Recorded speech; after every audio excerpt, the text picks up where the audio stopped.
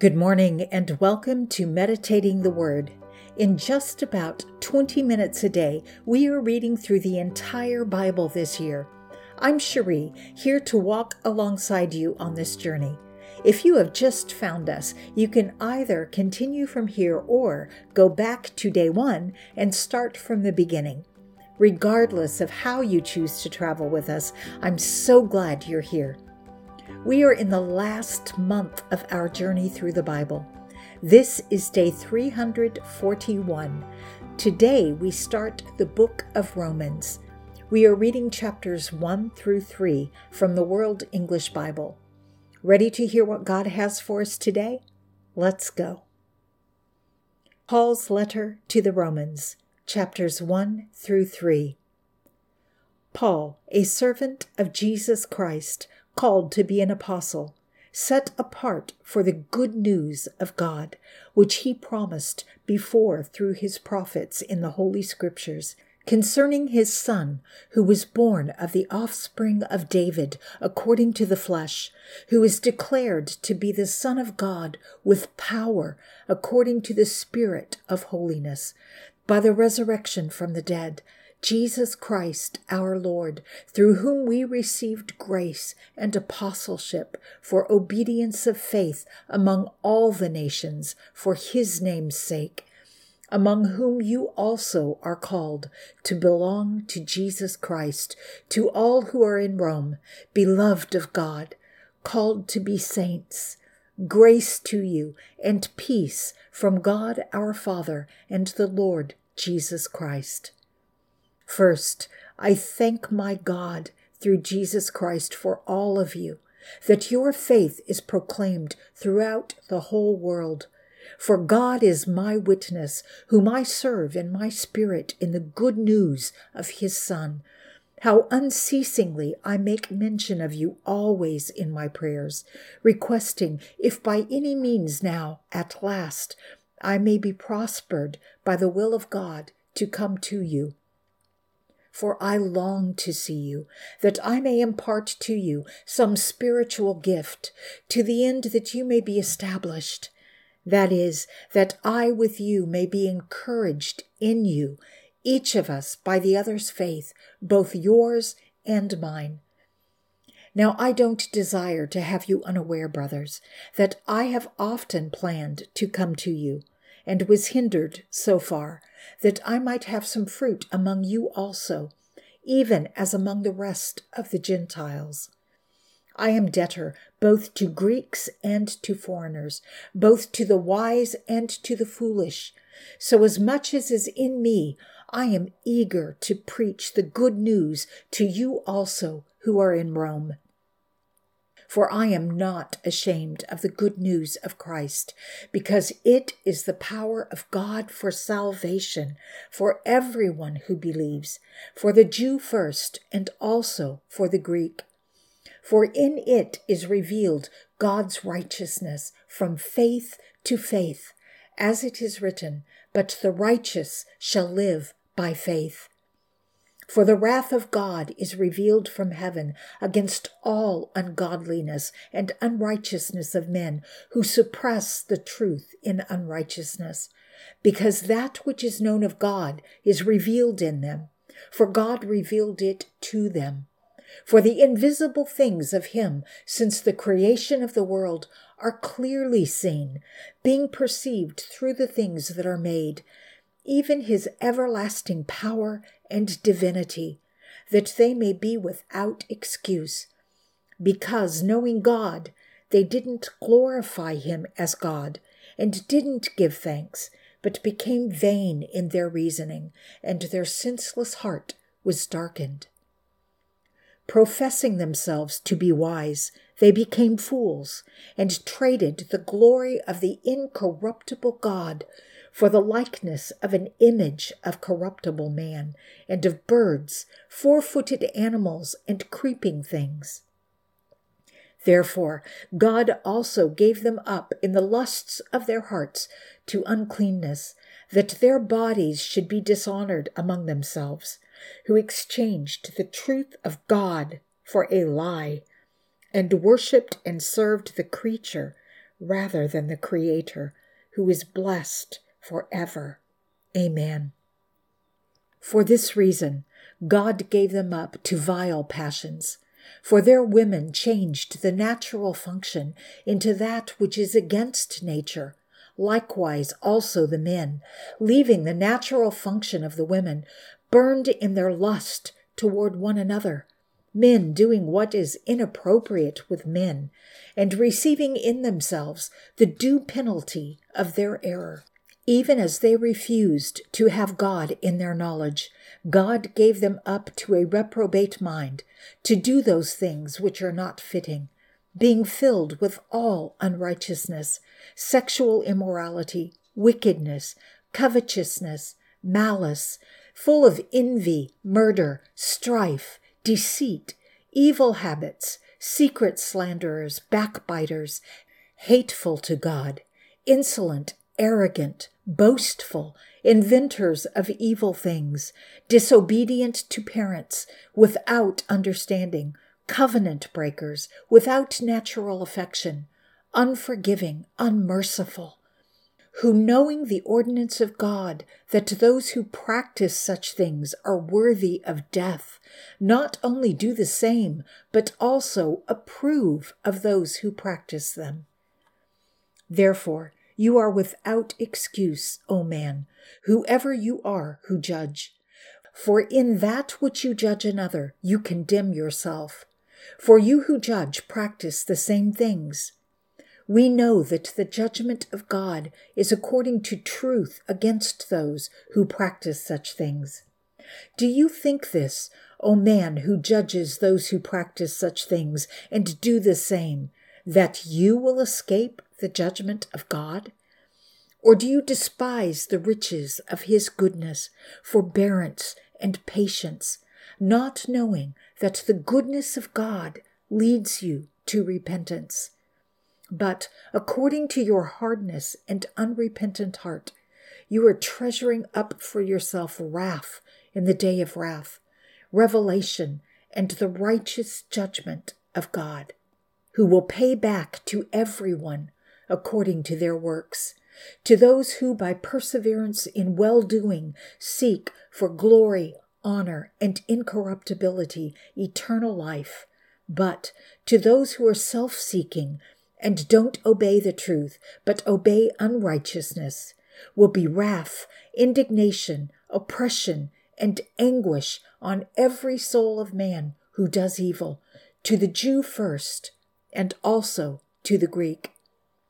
But glory, honor, and peace go to every man who does good, to the Jew first, and also to the Greek. For there is no partiality with God. For as many as have sinned without the law will also perish without the law. As many as have sinned under the law will be judged by the law. For it isn't the hearers of the law who are righteous before God, but the doers of the law will be justified. For when Gentiles who don't have the law do by nature the things of the law, these, not having the law, are a law to themselves, in that they show the work of the law written in their hearts, their conscience testifying with them, and their thoughts among themselves accusing or else excusing them. In the day when God will judge the secrets of men, according to my good news by Jesus Christ. Indeed, you bear the name of a Jew, rest on the law, glory in God, know his will, and approve the things that are excellent, being instructed out of the law, and are confident that you yourself are a guide of the blind, a light to those who are in darkness, a corrector of the foolish, a teacher of babies, having in the law the form of knowledge and of the truth. You, therefore, who teach another, don't you teach yourself? You who preach that a man shouldn't steal, do you steal? You who say a man shouldn't commit adultery, do you commit adultery? You who abhor idols, do you rob temples? You who glory in the law, Do you dishonor God by disobeying the law? For the name of God is blasphemed among the Gentiles because of you, just as it is written, for circumcision indeed profits, if you are a doer of the law, but if you are a transgressor of the law, your circumcision has become uncircumcision. If, therefore, the uncircumcised keep the ordinances of the law, won't his uncircumcision be accounted as circumcision? Won't those who are physically uncircumcised but fulfill the law judge you, who with the letter and circumcision are a transgressor of the law? For he is not a Jew who is one outwardly, neither is that circumcision which is outward in the flesh, but he is a Jew who is one inwardly, and circumcision is that of the heart, in the spirit, not in the letter, whose praise is not from men, but from God. Then what advantage does the Jew have, or what is the profit of circumcision? Much in every way, because first of all, they were entrusted with the revelations of God. For what if some were without faith? Will their lack of faith nullify the faithfulness of God? May it never be.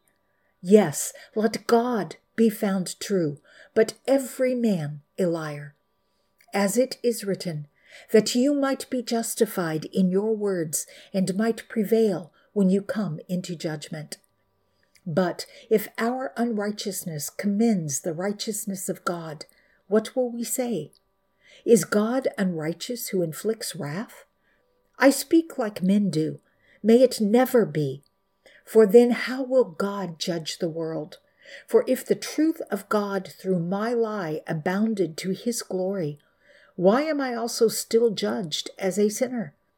Why not, as we are slanderously reported, and as some affirm that we say, let's do evil that good may come? Those who say so are justly condemned. What then? Are we better than they? No, in no way. For we previously warned both Jews and Greeks that they are all under sin. As it is written, there is no one righteous, no, not one. There is no one who understands. There is no one who seeks after God. They have all turned away. They have together become unprofitable.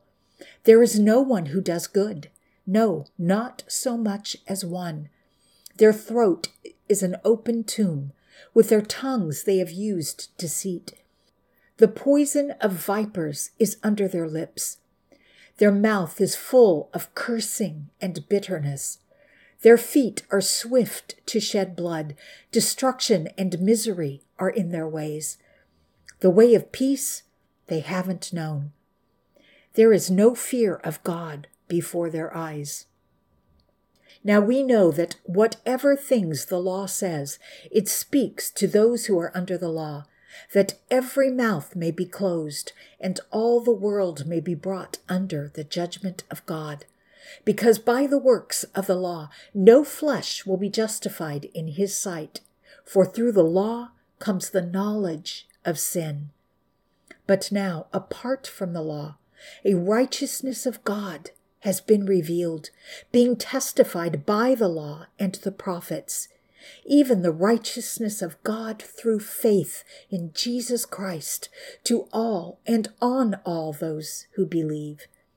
For there is no distinction, for all have sinned and fall short of the glory of God, being justified freely by his grace through the redemption that is in Christ Jesus, whom God sent to be an atoning sacrifice through faith in his blood, for a demonstration of his righteousness through the passing over of prior sins in God's forbearance, to demonstrate his righteousness at this present time, that he might himself be just and the justifier of him who has faith in Jesus.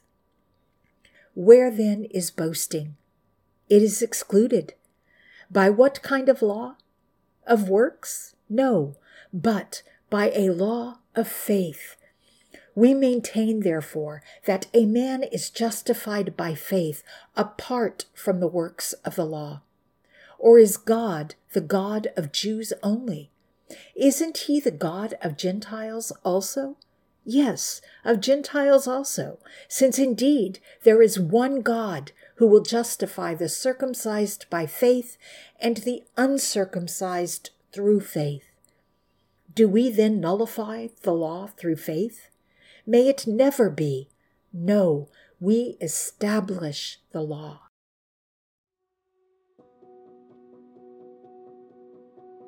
Father God, it is so easy to fall under the law, thinking that we can earn our salvation. But Scripture makes it clear that all have fallen short, all have sinned. No one is capable of keeping the whole of the law. And if we break one commandment, Scripture says we are guilty of breaking the whole law. Thank you, Father, for your grace. Thank you for the righteousness we have through faith in Jesus and in his sacrifice to reconcile us. Remind us, Father, that we walk and we live by faith. Amen. Thank you for being a part of Meditating the Word today. We are almost finished with our journey this year. I'm proud of you for staying committed to making God's Word part of your daily life. Faith comes as we hear the Word, and revelation knowledge comes as we continue to hear, reflect, and meditate on God's Word. I'm so grateful for this shared time with you. This is Cherie, reminding you that you are in my prayers. I look forward to seeing you again tomorrow. Until next time, be blessed and be a blessing.